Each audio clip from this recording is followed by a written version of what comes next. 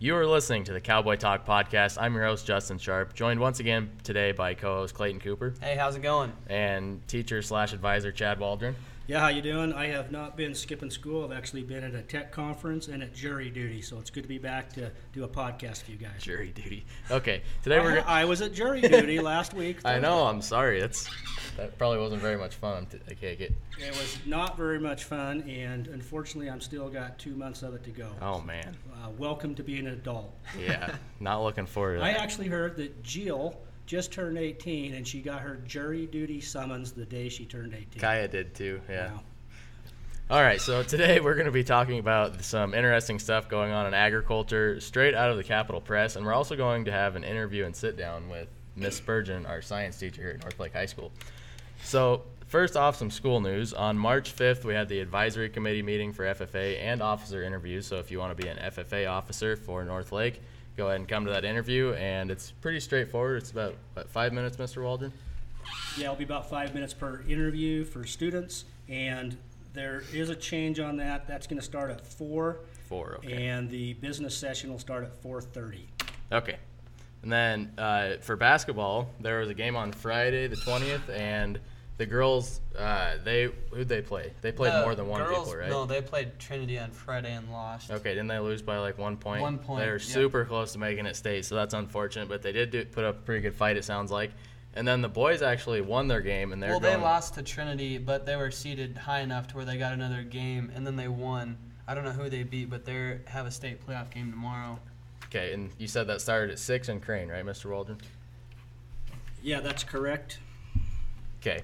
So, and for wrestling, we have 6 people going to state, which is a lot of people for us. Pretty impressive. We have Trent Tobiasen, Shelby Brune, Keith Swan, Craig and Dalton Puckett, and District Champ Leon Price all going to state in Portland here this next weekend on the 28th and 29th. So Good luck to those wish guys. them luck there. Yeah, that's pretty impressive. We have 6 people. For track and baseball, that is starting soon. I think the first practice is on March 2nd, which is next Monday, right? Yes, next Monday is the first day of practice, and we do have a deadline. If you're going to be in track or baseball, you have to be out and by March 16th. If you don't come out before March 16th, you're not part of the team and are no longer eligible to participate. Okay. So Justin better be out by March 16th. Yeah, we'll see if you guys are. Yeah, we'll see about that. So for state convention, that is the 19th through 22nd of March. That's FFA state convention. We're going to be staying in Redmond, yeah?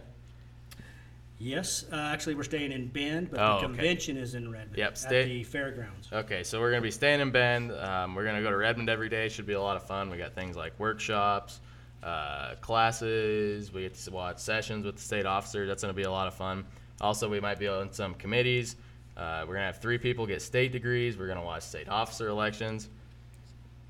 There's going to be just probably, 1,000 FFA members there? Oh, I would 2,000? imagine 2,000 to 3,000. Yeah, it's a pretty huge. It's the biggest event in the state per year, so should be a lot of fun there. And we will be staying at the Quality Inn in Bend, and they do have an indoor pool, which I guess is the most important thing when it comes to students bet. and What lodging. happened to the River House? I thought you said we were going to get the River House for state convention. That's a Well, little pricey for Yeah, us. I decided that we probably don't need to spend the extra $50 a room per night to get that hotel in Clayton. Okay. Yeah, I know they have a nice pool. we're classy, but we're not that Qual- classy. the Quality Inn has an okay pool. Yeah. Okay. At least there's a pool. All right, so we want to get into our interview with Miss Spurgeon now? I think so. Yeah, let's do it. All right, so Miss Spurgeon, if you want to go and introduce yourself. I already mentioned how you're the science teacher here at North Lake, but if you want to give yourself a little bit of an introduction. Sure. My name is Shelby Spurgeon, and I've been the science teacher here at North Lake for 6 years. I moved up here from Southern California to be closer to home. I'm originally from Oregon. I grew up in Ontario. So I've been here teaching all the science classes from 7th grade to 12th grade. And Yeah, you've been here for about, 6 years now? Yeah. 5 years? You Yeah. were I was a 6th grader, I think. Fifth My grader when I Fifth grader, okay. Really?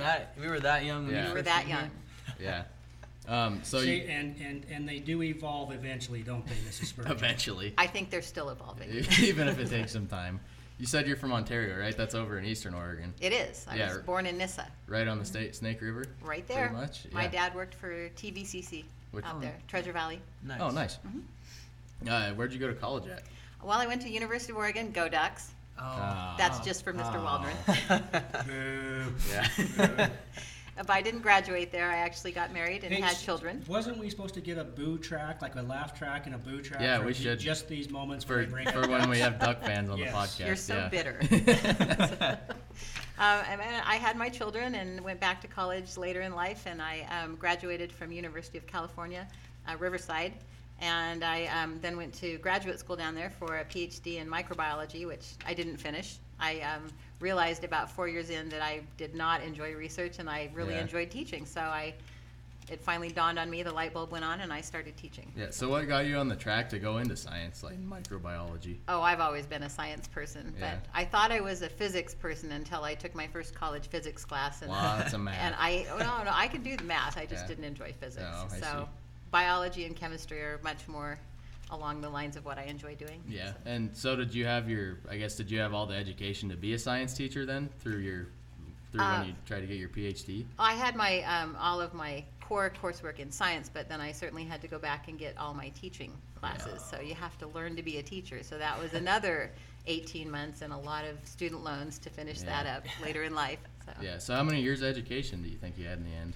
Oh gosh, probably 10, maybe Wow. 11 Holy years. cow. Yeah, I've been in school for a long time. That is a long time. At least So- they're like broken up, so you didn't go 10 years in a row. Yeah, that would well, be I was pretty rough. 4 years in graduate school and then another year and a half for teaching, and Yeah. 4 years in undergraduate. So Holy yeah, cow. it's and then there's been classes here and there, to pick up other licenses along the way. So Yeah, and yeah, like little things when you still are a teacher, because you went to the tech conference with Mr. Waldron last week, didn't you? I did. It was Yeah. a lot of fun, really interesting Yeah. stuff. And you were telling me the other day, aren't you trying to get a computer coding?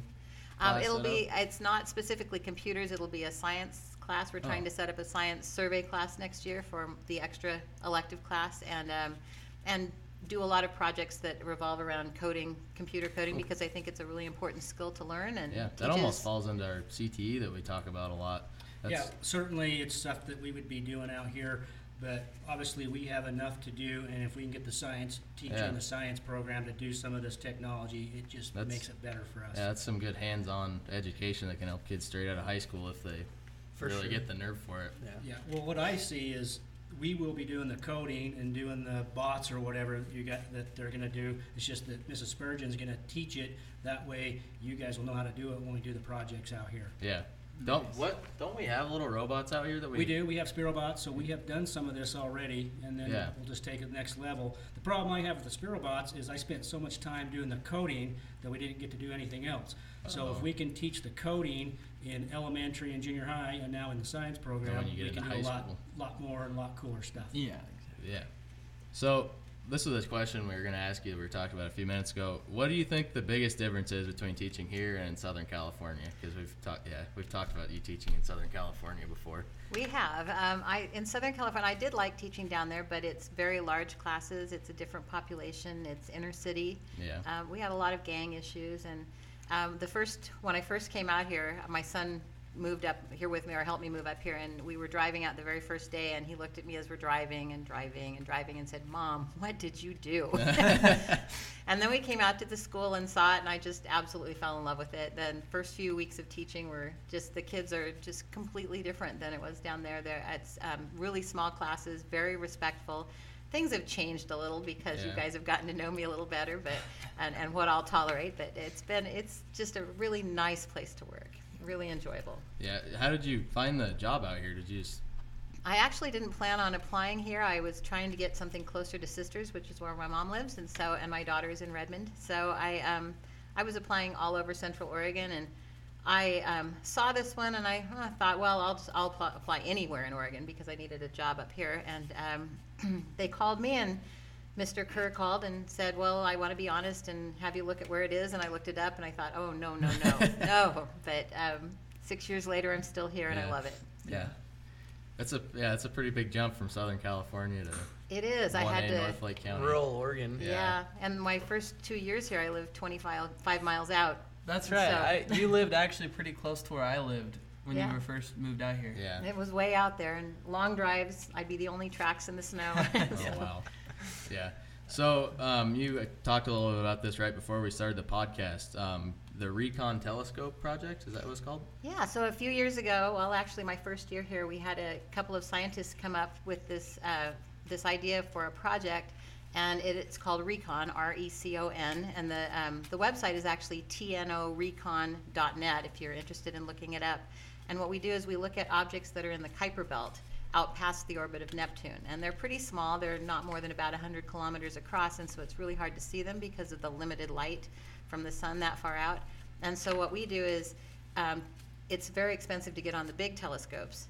So the Kitt Peak and some of these large telescopes, you can't get time on them. So these two scientists have set up a network of telescopes from the border of Mexico and Arizona on the eastern side of the Cascades and Sierra Nevadas all the way up to into Canada. Oh, wow. So where it's drier, where we get better night, well, you know what the night skies look like out here. So, and we all set up on the same night looking at the same star, and we waiting for that object in the Kuiper Belt to pass in front of that star and block out the light. And so we measure the amount of time that the light was blocked out, and we can figure out the speed, or we know the speed of the object. We can figure out the size and sometimes the shape. And if we get two shadows that pass, we can also look for things that are binaries, where it's two objects orbiting each other. Cool. So there's the school, and you have a telescope right now, right? We do. We have an 11-inch Celestron reflector telescope that the program bought for us, and provided about $5,000 worth of equipment and about $2,000 worth of training. And I'm not positive, but I think they've extended the grant. The original grant was over $1 million, and that was a 5-year grant. It's 5 years are up. So I think, considering that they're still calling me to go out and do these things, they must have gotten another grant. So. Nice. How much training did you have to go through to get it all set up? Oh, I've gone through a couple of full weekend trainings, and then so I've been up to LIGO, which is up in Washington, and I've been down to Carson City and one in Bend at Sun River, and then I've been to a couple. We did one out in Paisley. So cool. So, all right, I think that'll wrap up our interview. I actually have a few more questions. Okay, go for it. I jotted down here. What classes and electives are you going to be teaching next year, Mrs. Spurgeon? Well, next year we switch over for the 7th and 8th grade to life science, and for 9th and 10th grade it'll be biology. I usually offer a chemistry class, which is a dual credit class with KCC. They get 2 high school credits for it and 10 college credits, so it's a good, Justin's in that one right now. Yeah. And I think I'll be offering a survey class where we'll do a different science every quarter and then do coding with that. So it'll be, a geology section and a botany section maybe, so we'll switch it up every quarter. That's my plan. Sounds like a fun time. Did you listen to the podcast we did with Raven's interview? I did. And I don't know if you caught it, but Levi was very, very worried about being in chemistry and calculus, and by 2 weeks in, he's like, this is easy. I've already learned all this stuff. So I think that was a big credit for you and what you're doing in the science program. Yeah. Well, I appreciate that. These youngsters take it for granted about how good of a program we have, and you are always complaining about how tired you are because you have to do labs, because it takes a lot of work to do labs. And these guys, I don't know if they appreciate just how much you put in. Yeah. You do? Yeah, Good. we do. Because it's hard to do science. And they don't always work. They don't always work the way we want them to. Well, even yesterday, we had just one little thing go wrong, and we're still trying to figure out why. Yep. No, I think we have a very good science program, and I've said this many times that Ms. Spurgeon is probably the best science teacher I've worked with in 25 years. Which is pretty neat for our tiny little school in the middle of nowhere. Yeah. Well, I love it out here. Yeah. I feel like I've found my home. So. Yeah, and so be nice to Ms. Spurgeon. We will. Stick around for a while. Yeah. Will do. But all right, thanks, Ms. Spurgeon, for being on the podcast, and we'll be happy to have you back anytime. All right, thanks, guys. Yep. And now we're going to do a quick preview of Eddie Brown's and Abe Valencia's conspiracy podcast on Chuck E. Cheese Pizza. We've been waiting weeks for this podcast to come out. Yep, it's a whopping minute and 37 seconds, and it's currently in review to go up online. So get ready for this. Yeah, it's a good one. Welcome back to Eddie and Abe's podcast. I'm Eddie, and my co-host Abe. And this is the Day Podcast. Today we're going to be talking about Chuck E. Cheese Pizza and what we think about it. Abe, start off with it. So we think that Chuck E. Cheese Pizza There's always just been something wrong with it, right? It's oddly shaped. Yeah, it's never like It's never in line. Yeah. Pizza is like nice, perfectly round about the whole thing, cut. All pieces are perfectly cut to make it This nice Chuck and E. even. Cheese pizza is not perfectly cut, Some of them just out of shape. out of shape. You gotta make pizza with Love and care, everything needed to make a very not great pizza. grab pizza off of a kid's table where a little girl probably ate it and sneezed on it and Seriously did anything to it. They probably farted on it for all I know. yes, Chuck E. Cheese pizza is a weird topic to talk about because Why do you think it's like this? Why do you think Chuck E. Cheese does? they Why got do you think lazy. do that? They got lazy. They got lazy. Do they still do things They like that? probably put like cameras in the Chuck E. Cheese pizza eyes or something to spy on all the little kids. Oh my god. They're just alert for any piece of pizza. they But could guys, possibly honestly, find. I think they recycle pizza. They find the pizza, they find it where if it's good, they take it, they put a little bit of cheese on it, put it back in the oven, and just reserve it You to think people. you think they've ever found it just half eaten? They just Do you add Do crust. you think they reuse those pieces too? Who knows? Maybe. I mean, maybe it's a smart move It's on a their part. conspiracy theory, though. It's a smart move on their part, to be honest. Yeah. This is going to be the end of Dave's podcast. I hope you guys enjoyed. Peace out.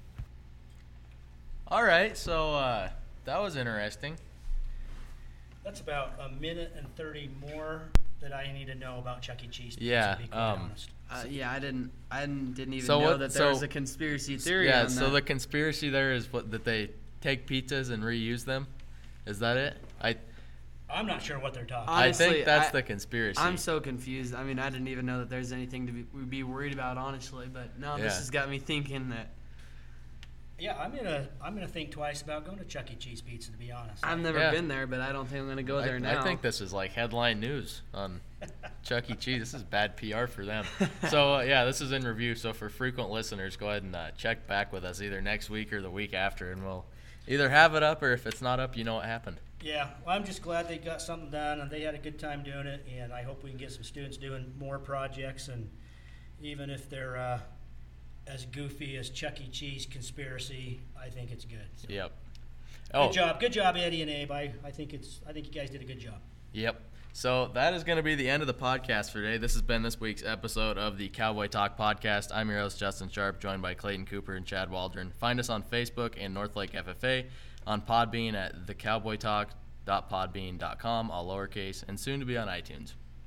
All right, see you guys later, and beware of pizza. Yep. All right. Don't go to Chuck E. Cheese, apparently. See you guys later and listen in next week. Yep.